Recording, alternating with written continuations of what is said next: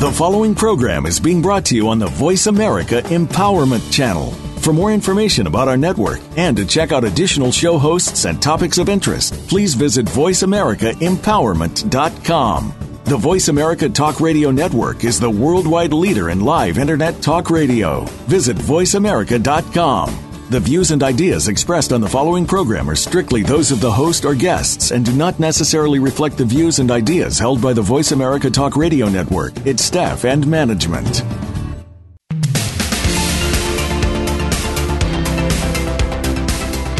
When life hands you a unique shift, what happens next? The gift is the shift. Welcome to The Sky's the Limit with your host, Karen Leavitt. In our program, you will hear from people who have discovered the gift, whether through personal experience or those that are helping others through this experience. You'll find the next hour to be a motivating and encouraging one. Now, here is Karen Leavitt. Hi, this is Karen Leavitt, and welcome to The Sky's the Limit. And this week I have the privilege to be joined by a very special guest. My guest is Josh Blue, perhaps best known as the comedian who puts cerebral palsy in the center stage. Josh Blue centers much of his self-deprecating act around his disability. He exploded onto the national comedy scene by capturing the attention and endearment of the country as a winner of NBC's Last Comic Standing.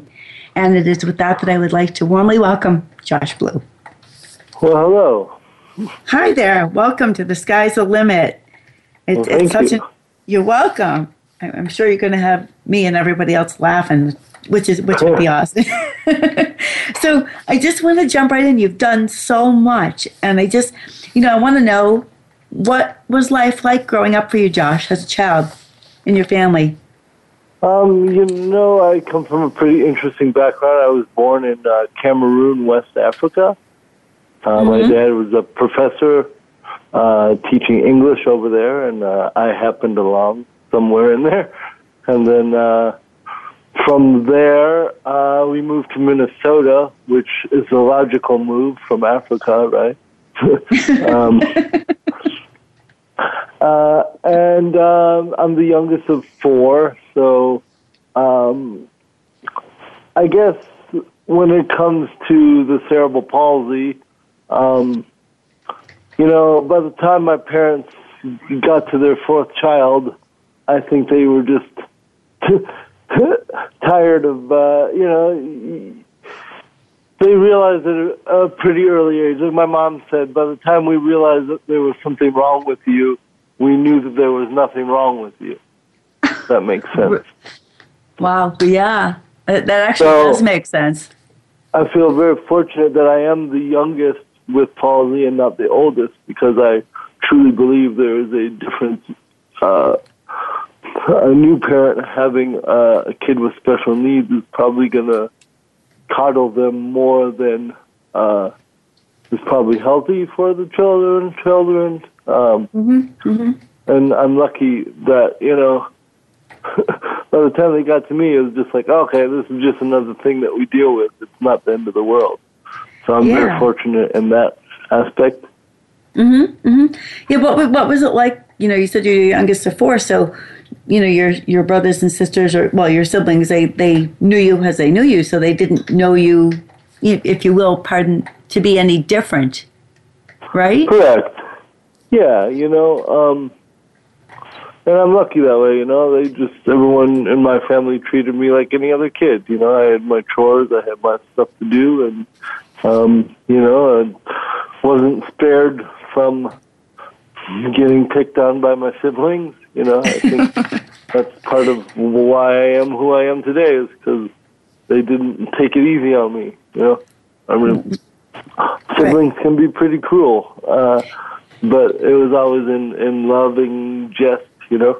My sister, when I was about 10, both my sisters convinced me that there was something wrong with me because I hadn't had my period yet. Sorry. Oh, no, laugh it up. So that just gives you a bit of an idea of what I've dealt with.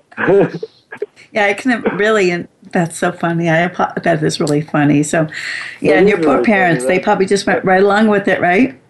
Yeah, they definitely got me good, part of me is still waiting for it to come, you know? So speaking of, childhood and, youth and how, I guess, it's true, right? Children are innocent. They say whatever's on their mind. So what was school like for you? What was that whole environment like? Well, it was a long process of figuring out who I am and where I fit in the world. To tell the truth, I didn't really know there was anything wrong with me until other people told me that. So I was in special education till the 4th grade, and then they realized that, hey, this kid's probably smarter than most of the mainstream kids. We should probably release him onto the greater public. And so me and one of my buddies were the first 2 disabled kids to go through public school being disabled. So there's a lot of, trials and tribulations on that, Old school teachers not familiar with alternative learning styles, but I came out as me, I definitely remember my mom having to go down and yell at the teachers every now and again. But, and then I've also always had the gift of being funny, and that is a definite asset when you're talking about bullies or whatever it is, Okay. No, yeah, it's hard to be mean to someone that's funnier than you. I've learned, because you just end up looking like a fool. Yes, I was going to ask, when did you discover that you had, your sense of humor? That's sort of like a special gift for you, an innate talent. So it just sort of emerged, it sounds like. I guess looking back, I've always had it. I guess I didn't really realize the power that I had until college. When you're in high school, you're just kind of a block of wood. You don't really get much. You don't understand real world things. And then, I didn't realize that everyone wasn't funny like me, and then I get to college and all my new friends are like, dude, you're funny all the time. How do you do that? I was like, you just do it. Just how my brain works, So, yeah, I know, you take a stand. I know, you took a stand because you wanted to explore, if you will, the world of disability and how people treat people with disabilities, or the labels that we place on people, and sort of limiting belief system. And that's sort of what led you, to be and do what you do. Is that correct? Sure. Initially I went into stand-up because it was something that I, for some reason, thought that I could do. I don't know how I was so, ignorance is bliss. You don't know what a giant undertaking it is, but I just had this natural talent to be on stage and be likable on stage and off stage, I guess. Okay. But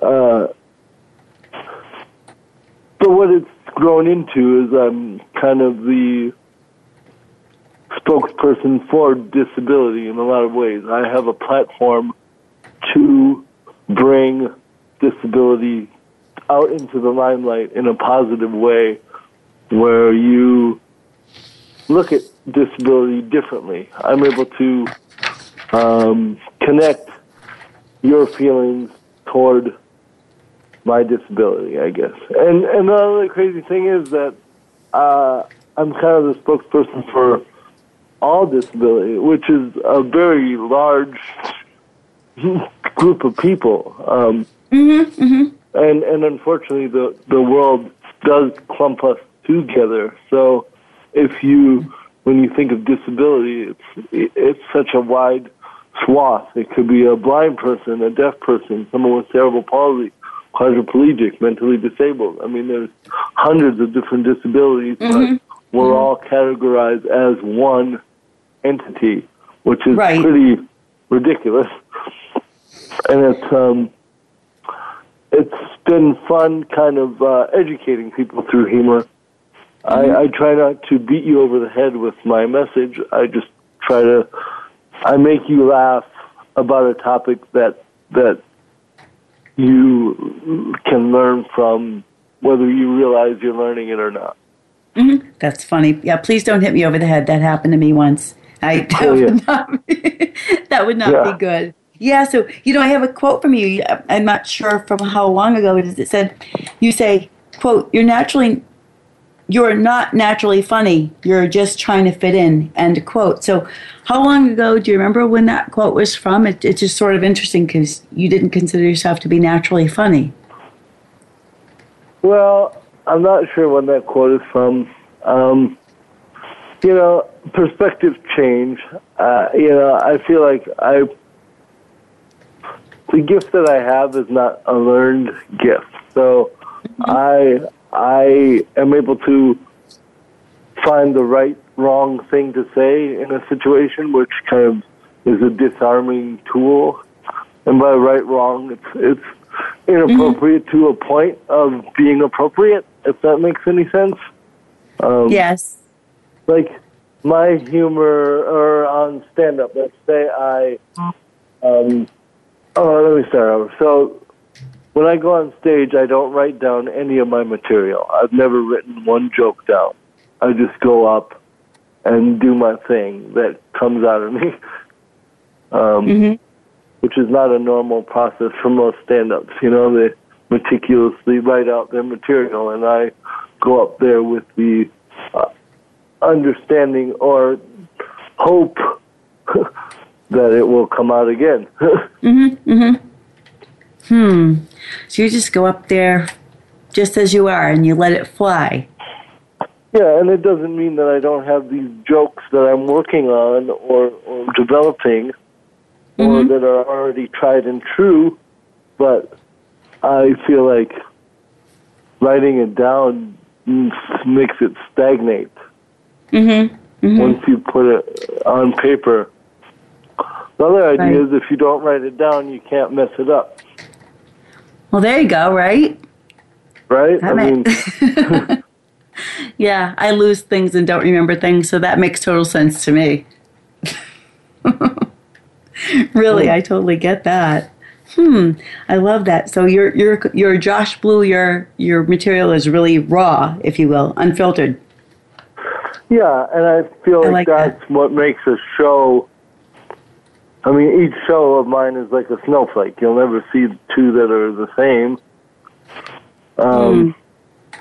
And then it allows me to go with the moment as opposed to forcing this material on you that I want to get to you, whereas I can present it when I feel like it's time for that joke in the show, So, I want to ask you, or through your life or both, do you have a comedic role model that inspired you? Sure, I have lots of people that I love, stand-up wise. Chris Rock has always been my number one guy.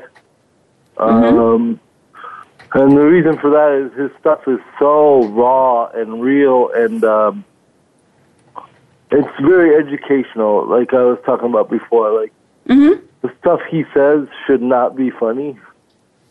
But this is true. The way he delivers it, not only is it funny, but you come away with a different perspective of a topic that he's talking about. Right. And then there's the Richard Pryors and the Eddie Murphys, and they're just brilliant stand-ups.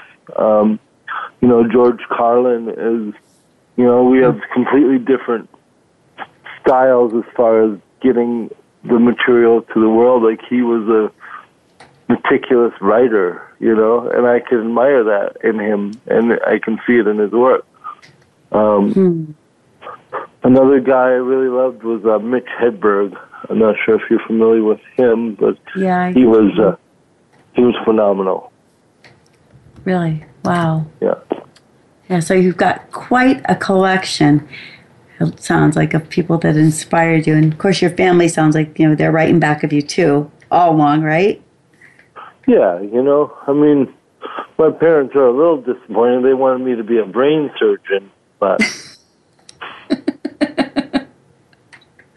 no, they've been nothing but supportive. And that's awesome. You're in college and you tell your parents that you want to be a comedian. Most parents probably don't like that. But by the time that they saw me doing it, I was already pretty established and good at it. So that's awesome. They saw the worth in it, That at first, there was like some shock. I can imagine. Palpable shock. I mean, that's, a normal reaction to the kid that you just paid for their college telling you want to be a stand-up. Coming up on a quick break, Josh. So I'm going to ask you and the listeners to please stay with us, and we'll be back momentarily.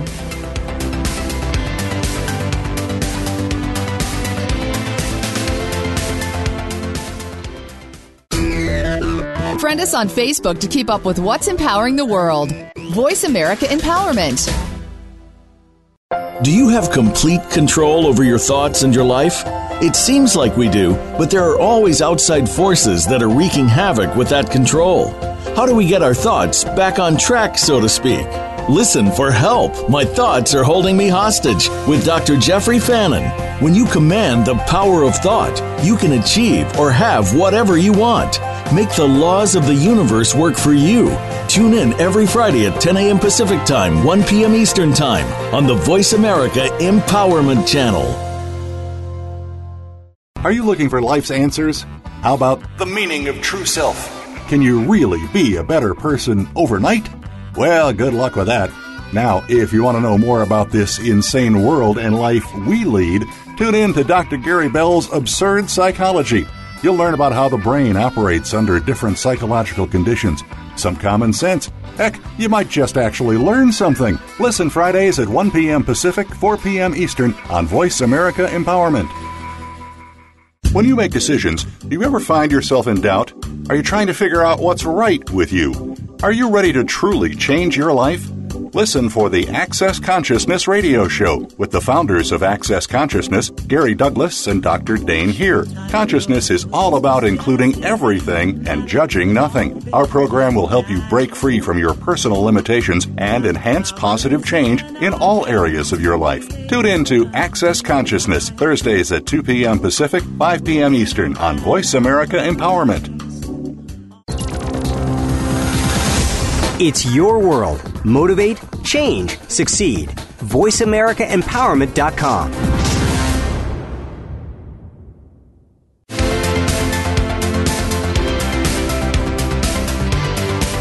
You are listening to The Sky's the Limit with Karen Leavitt.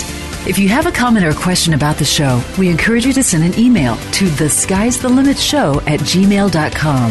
That's thesky'sthelimitshow@gmail.com. And remember to use the hashtag #TheGiftIsTheShift all over social media and encourage others to discover the program. Now, back to Karen Leavitt. This is your host, Karen Leavitt, and my featured guest this week is Josh Blue. And Josh, welcome back to the show.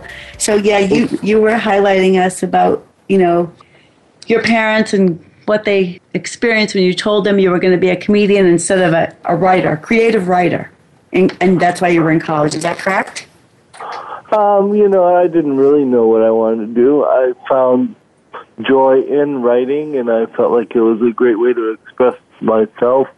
And then I got into some theater, and I sort of realized that I like performing, and it's super nerve-wracking and scary, but there was something so exhilarating about capturing an audience's attention with your words, and I just kind of went from that to getting the courage to try to stand up. And you tried that in college, is that right? At an open mic night? What was that like? Well, it was an open mic for like music and poetry. And then I went up there. I was so nervous, like super stage fright, super... heart racing, every hand sweaty, sort of thing. And I told the guy that was running it, I was like, just sign me up and make me do it. And he announced me, and I went up, and it was pretty amazing. It was, I mean, amazing in the fact that I was able to do it. If I watched a video of that now, I would probably vomit because it was so horrible. But I felt good up there, you know.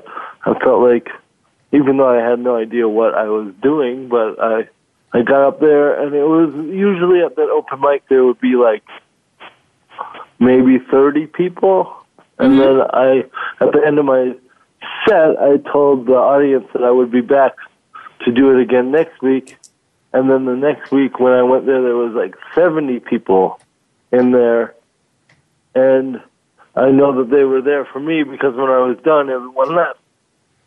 Wow, that's incredible. Just that I was so bad that everyone left. I don't know, but I don't think that's the case.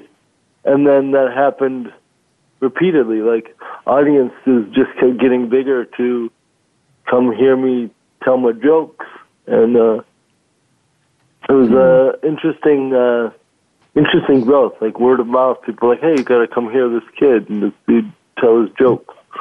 It was a pretty small campus too, so I was the guy on campus with the soccer ball. So, hey, the guy with the soccer ball is pretty funny. You should hear him. You know?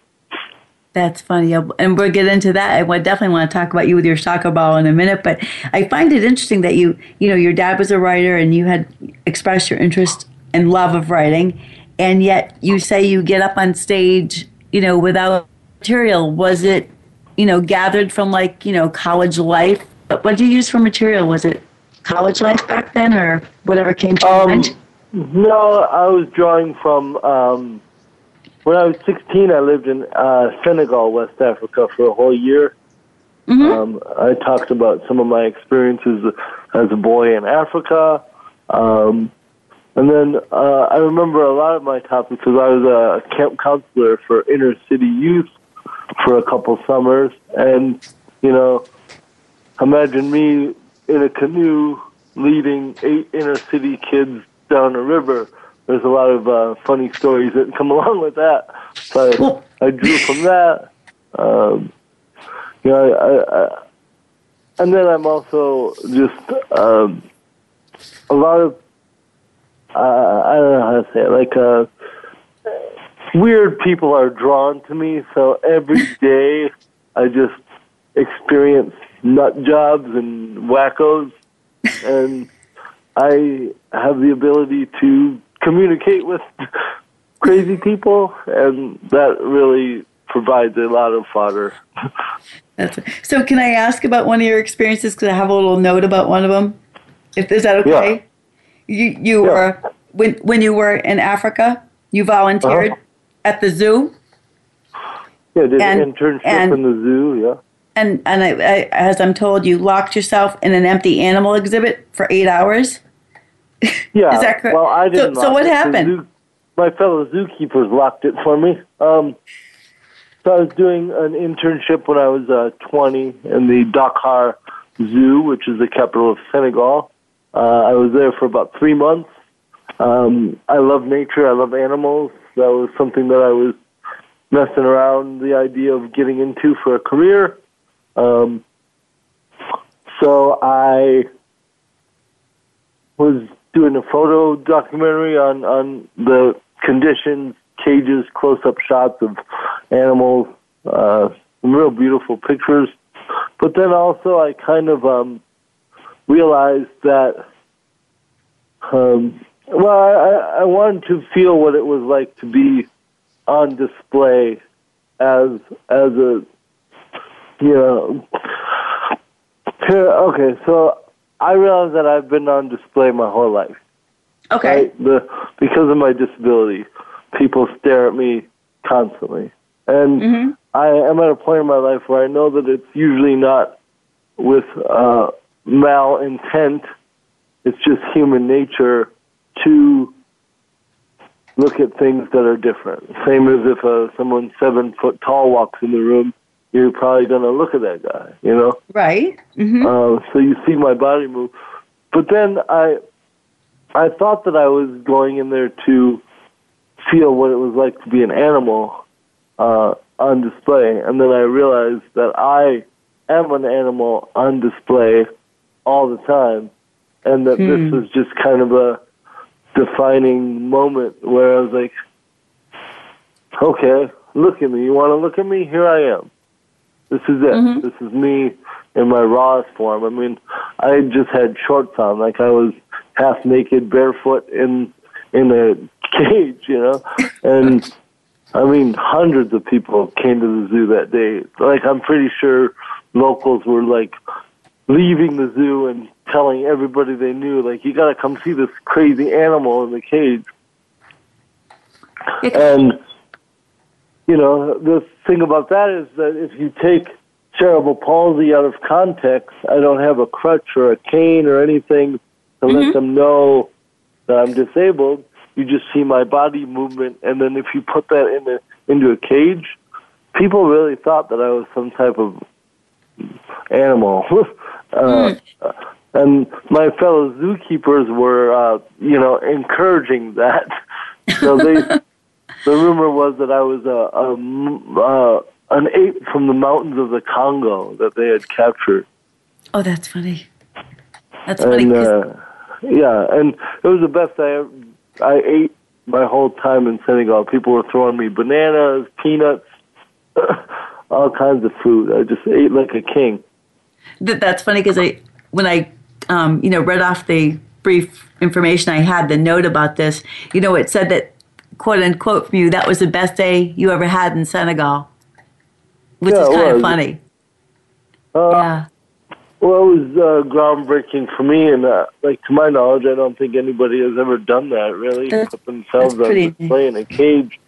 And the other amazing part of that day was I shared a row of bars with a 400-pound silverback gorilla. So seriously, there was a definite bit of tension between the two of us because he was jealous that I was getting all the food. Yeah, so you had to share pretty quickly, right? Right. I mean, well, we were divided because if I was in the cage with him, he would have not destroyed me, but I became one of 3 people in the world that could pet that gorilla. Really? So he was a buddy, but I know that if I was in the cage, he would probably not out of being mean, but want to just, like the zookeepers told me that when he was a baby, they used to go in the cage with him, and then as he got older, he wouldn't let them leave the cage. Oh. He would just like wrap them up. My zookeeper buddy said he was in a cage for 4 hours because the gorilla like had him in a bear hug. Kind of crazy. Wow, that's incredible. That is really incredible. Because when you first said that, like immediate fear popped into my head. But that's not what this gorilla had intended. He just wants to hug and hang on. He was just super lonely. They're a social animal, and unfortunately, he was the only one in the zoo. So he wanted love. There was 2 of them. There was a female, but she passed away pretty early in the ordeal. So just a lonely guy. Oh, well, that is so incredible, though. You're one of 3 people. That's amazing. So does fear play any role? Because we talked about that briefly, but yeah, you know, when fear shows up, what do you do with it? And yeah, does it play a role in your life? Fear? I'm not scared of too much. I know when to be afraid, like animal-wise, you know, if there's a mountain lion in me, I know to be afraid. But in general, I don't really fear too much. There's always fear of, you know, career and kids and, you know, but always the unknown fear of what's to come in your life. But I don't try to waste my time thinking about the what if. Right. Right. Oh, you've just done so many incredible things. I wonder, fear can usually pop up, or anxiety, or both, and how much energy you actually give that. So. Well, something I've been exploring is that when people told me that I was disabled and that's how people were going to see me, I made a concerted effort to do things to try to achieve being ordinary, just see me like a person. And then in that process, I somehow became extraordinary, where I've done so many things in the pursuit of having you see me as a human that I've done more than most people will ever do in a lifetime. Yeah. You are quite a role model, because I talk about that a lot. There's no dis in my ability. My injury is invisible, but I had to relearn to re-navigate the world. So it's how I do, it's how I do things. It's not what I can't do. It's how I now do what I do. Right. So I find that really interesting. Yeah. Because you just seem like you have this great big soul, like you're a survivor. You didn't know, like you said, from a child, you didn't know there was anything wrong. You're just being you.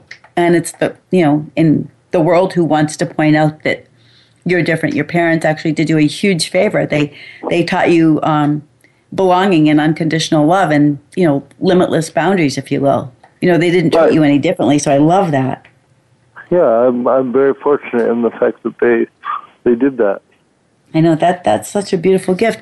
And we're going to come up on a quick break, so I'm going to ask you, Josh, and the listeners to stay with us. We'll be back in a moment.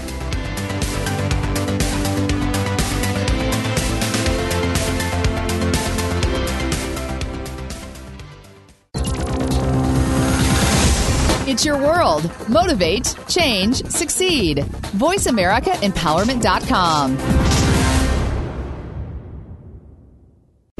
Tune in to the Lori Moss Show. Better job, better life. Learn about what isn't being said in business that keeps you stuck, under-recognized, and overlooked. Listen in on the exciting, sometimes awkward, and often sensitive subjects that aren't covered during the 9 to 5, but should be. Transform from being stuck to being sought after with Lori's proven concepts. Revolutionize the way you work and up-level your professional presence with the expert in professionalism, Lori Moss. The Lori Moss Show. Better job, better life. Can be heard every Wednesday at 3 p.m. Eastern Time, noon Pacific, on the Voice America Empowerment Channel. Should there be more to your life? Do you need a change? Transformation for Success with Dr. Barbara Young will provide empowering commentary each week to encourage you. She will interview successful personalities from movies, television, business, technology, health, and academia. All of them have amazing stories, resulting in transformed lives. You'll learn how to discover real happiness, financial success, and fulfillment to live your highest purpose. Join her on Tuesdays at 12 noon Pacific Time and 3 p.m. Eastern on the Voice America Empowerment Channel, and a replay Fridays at 12 noon Pacific on the Voice America Women's Channel. Success starts here. VoiceAmericaEmpowerment.com. It's your world.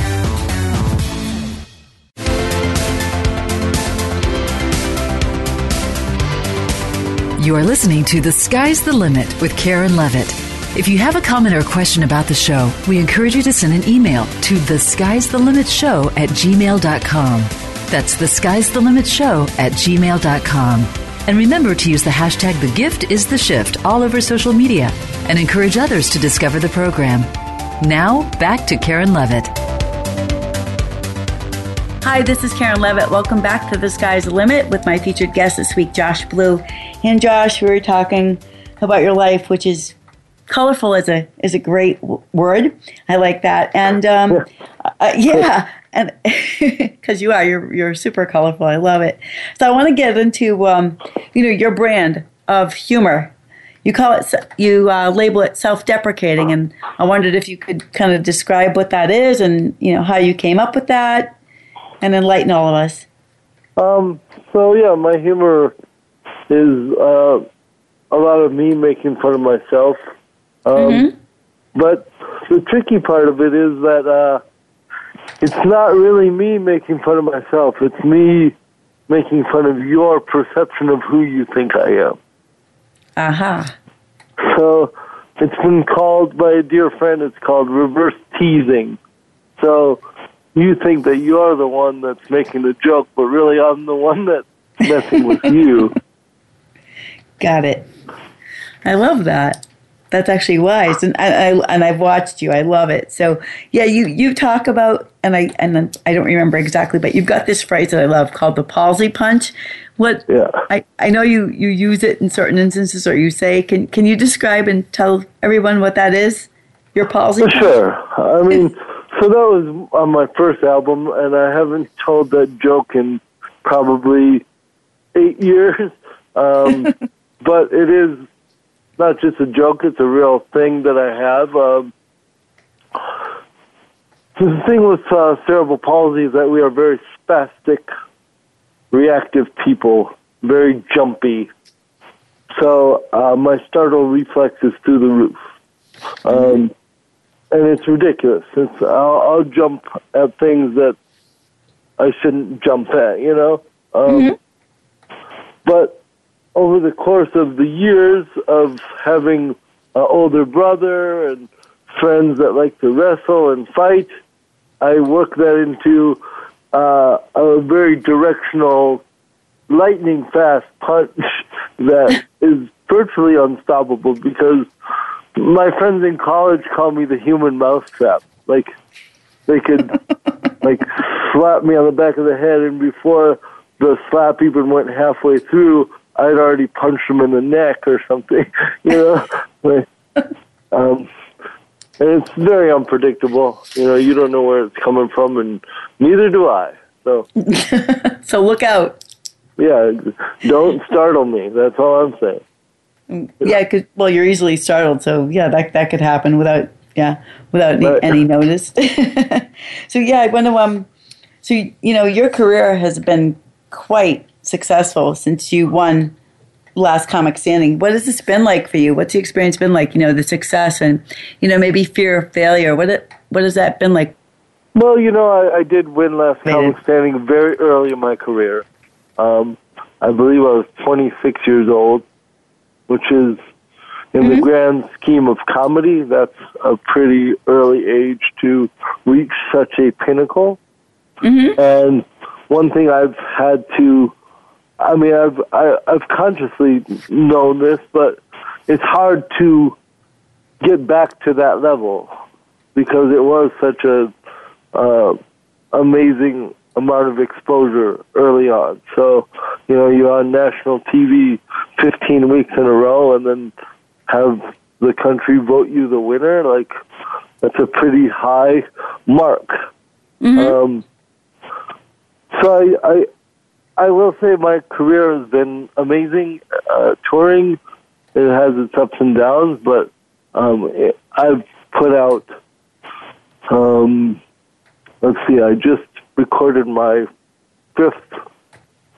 fourth hour of stand-up, and then I also have a music album that I've done. So in 10 years, I've been able to put out 5 albums. Wow.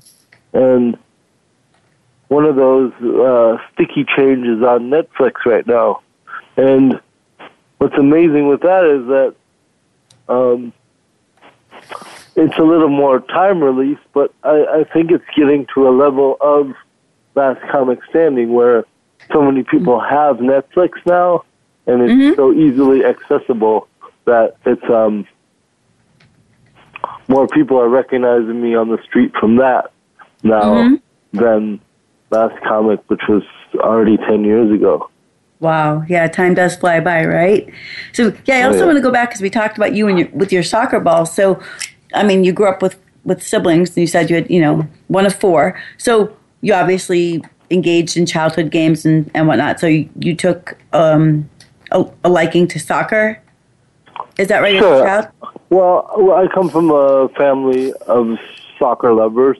Okay. All my siblings played in high school.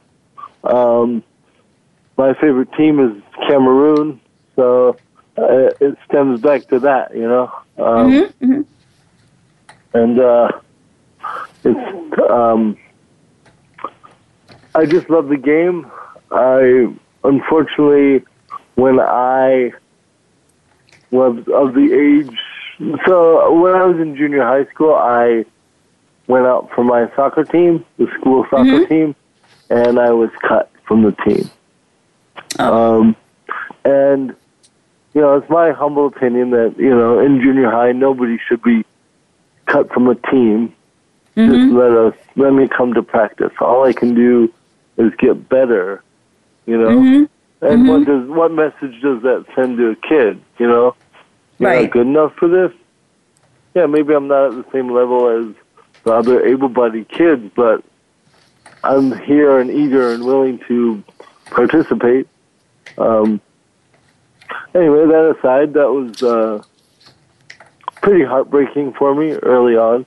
And I didn't ever really, you know, I didn't discourage my love of the sport and my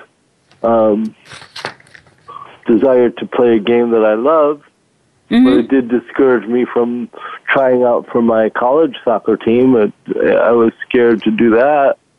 But like I said before, I was always the guy with the soccer ball. So I'd be on campus and I would just have my soccer ball, and during lunch breaks I'd start kicking it out on the main square, and then sure enough, there's 20 people joining in every day, and just random people be like, "Oh, let me kick the ball for 10 minutes." You know, it was like a community. Because in 2004 you actually played, right?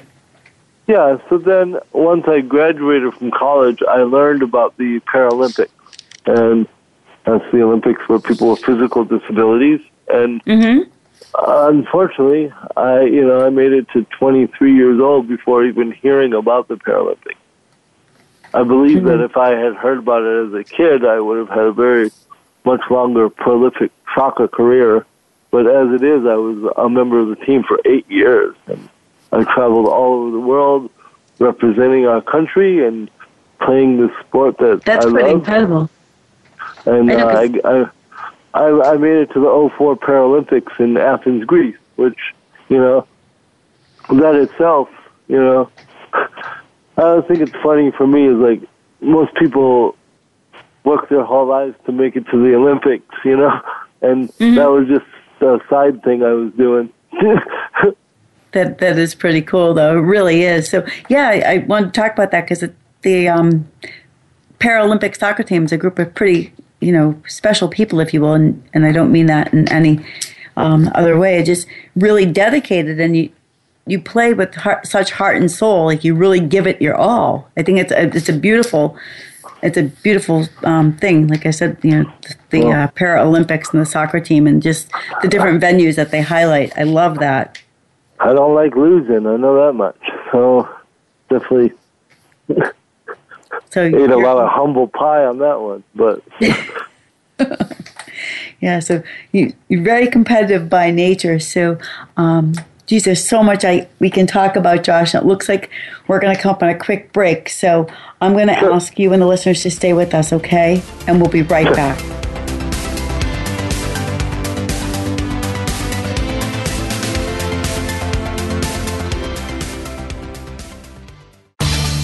Change your world. Change your life. VoiceAmericaEmpowerment.com. Do you feel alone trying to conquer life's challenges? Do you feel that there's sometimes nowhere to turn and nobody really understands? Remember, you are not alone. Every week, host April Joy Ford, who has faced adversity as a constant in her life, helps you rise above life's challenges with your own blueprint, meant to discover the powerful you. April's challenges have included childhood sexual abuse, becoming a widow and single parent at 32, and other such curveballs. She'll help you get empowered holistically every Tuesday at 4 p.m. Pacific, 7 p.m. Eastern on Voice America Empowerment. Are you happy in your life, or are you just settling? It's time to speak out, take control of your existence, and let your life speak. Bart Queen is the host of A Hero's Journey. His personal goal is to help you find your voice, use that voice, and live the life that you deserve to live. Do more, be more, and give more. Tune in to A Hero's Journey on the Voice America Empowerment Channel, live every Monday at 9 a.m. Pacific Time, 12 noon Eastern Time. You owe it to yourself to tune in and make your voice count. It's time to do all of those things that you always said you'd do in your life. What's stopping you? Is it other people, your environment, fear? What could give you a push? Tune in to Raising the Bar with Amy Brado. Our show is all about taking risks and turning them into positives and personal gain. We'll help your inner voice speak up and get you out of that comfort zone. Raising the Bar can be heard live every Thursday at 11 a.m. Eastern Time, 8 a.m. Pacific Time on the Voice America Empowerment Channel. Follow us on Twitter for more great ideas at Voice America Empowerment.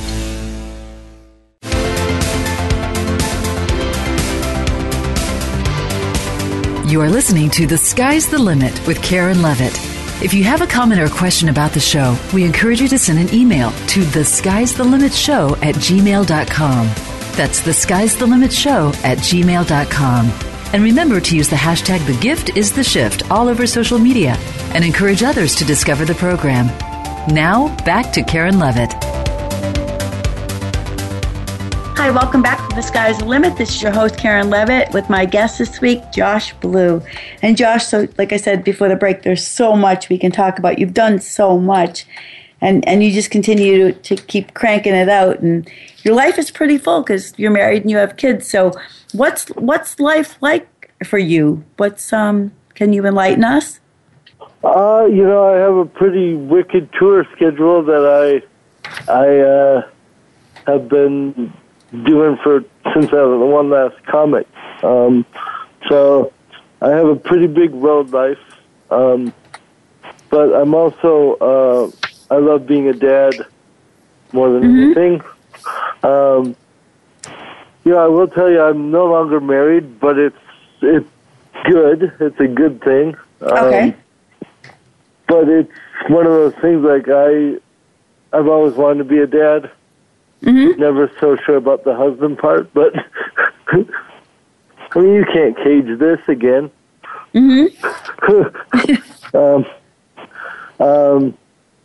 But being a dad for me is my biggest accomplishment in life. Like, I've made these two little amazing people that are so full of energy and life, and I get to raise them up, and it's great, you know.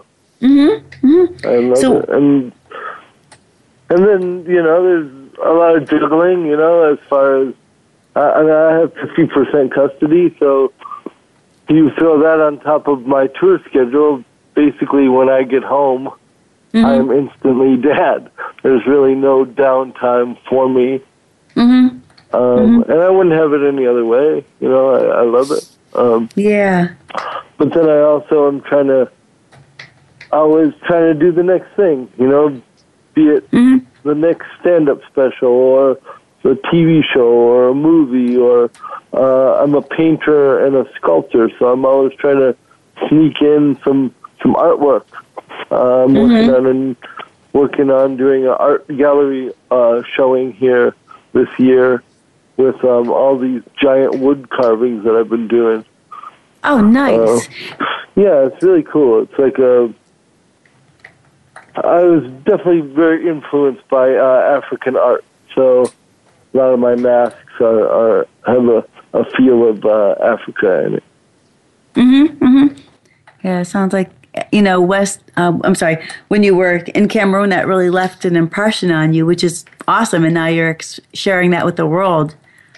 I love that. I love that. It's definitely a unique point of view. I know, from Africa to Minnesota, like you said, right? Right. That's definitely a travel plan. Do your children see you as any different, Josh? Or, they just, your dad, right? So they love you 110%. And yeah, they know I'm dad. They don't, they've seen me perform before. They've come to shows, but, they're not really great audience members. I'll tell you that. They don't care what daddy's doing. They'll yell at me from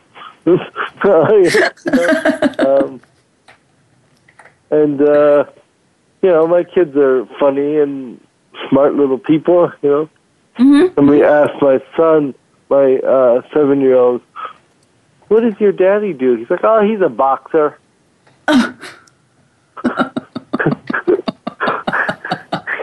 He knows I'm not a boxer, but that's funny. Just messing with people.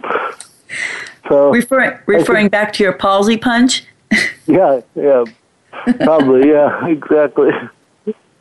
That's funny. So, can I ask what's next for you? Because it seems like there's nothing that you can't do. You know what I mean? You try and you live so fully. What's next for you?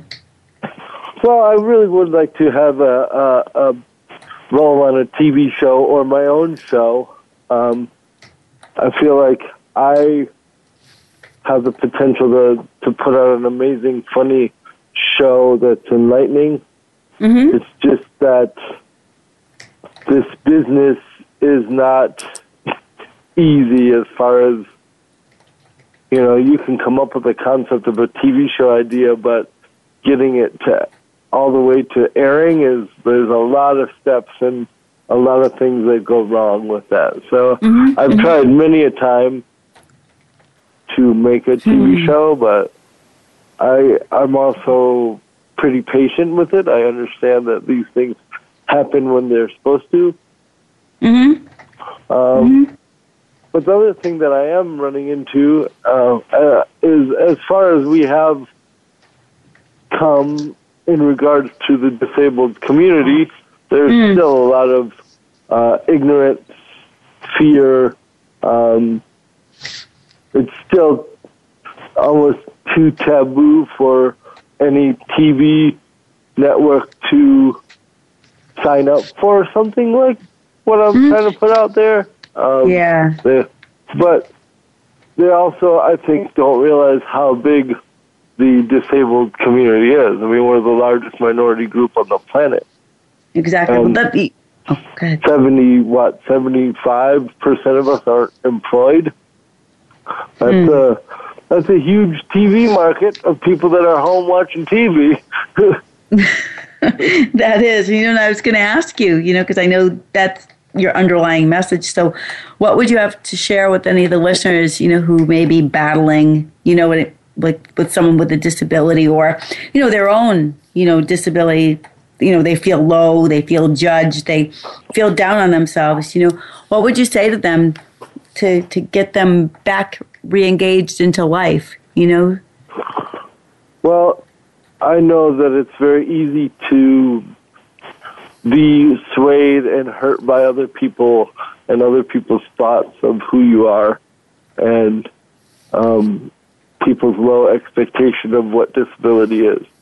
And I think if you're true to yourself and you go with what you know that you want to do and love to do, then nobody can stop you from having a beautiful, wonderful life. Oh, I love that. That's absolutely true, right? So if you find your passion and you go for it, because that's your truth, right? It doesn't matter what we look like or what we can or what we can't do, or what we look like or don't look like, if you will, or whatever. It's what's inside, right? Right, and you can't let other people dictate your life, Exactly. Well, you say I can't do it, but I say I can, and screw you. Okay, well, there we go. No, I love that. So, Josh, I can't believe the hours. And with that, I have to come to a close. So I'm going to ask you. I'm going to say thank you to you and the listeners, and I'll see everybody next week on The Sky's the Limit. So thank you once again, Josh Blue. It's been a pleasure. My pleasure. Thank you. Thank you.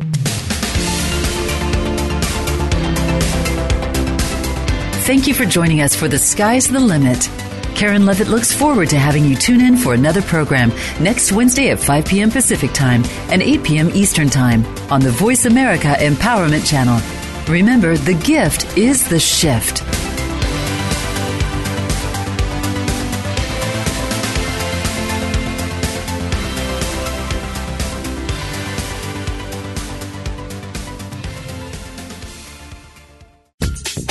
Thanks again for listening to the preceding program brought to you on the Voice America Empowerment Channel. For more information about our network and to check out additional show hosts and topics of interest, please visit voiceamericaempowerment.com. The Voice America Talk Radio Network is the worldwide leader in live Internet talk radio. Visit voiceamerica.com. The views and ideas expressed on the preceding program are strictly those of the host or guests and do not necessarily reflect the views and ideas held by the Voice America Talk Radio Network, its staff, and management.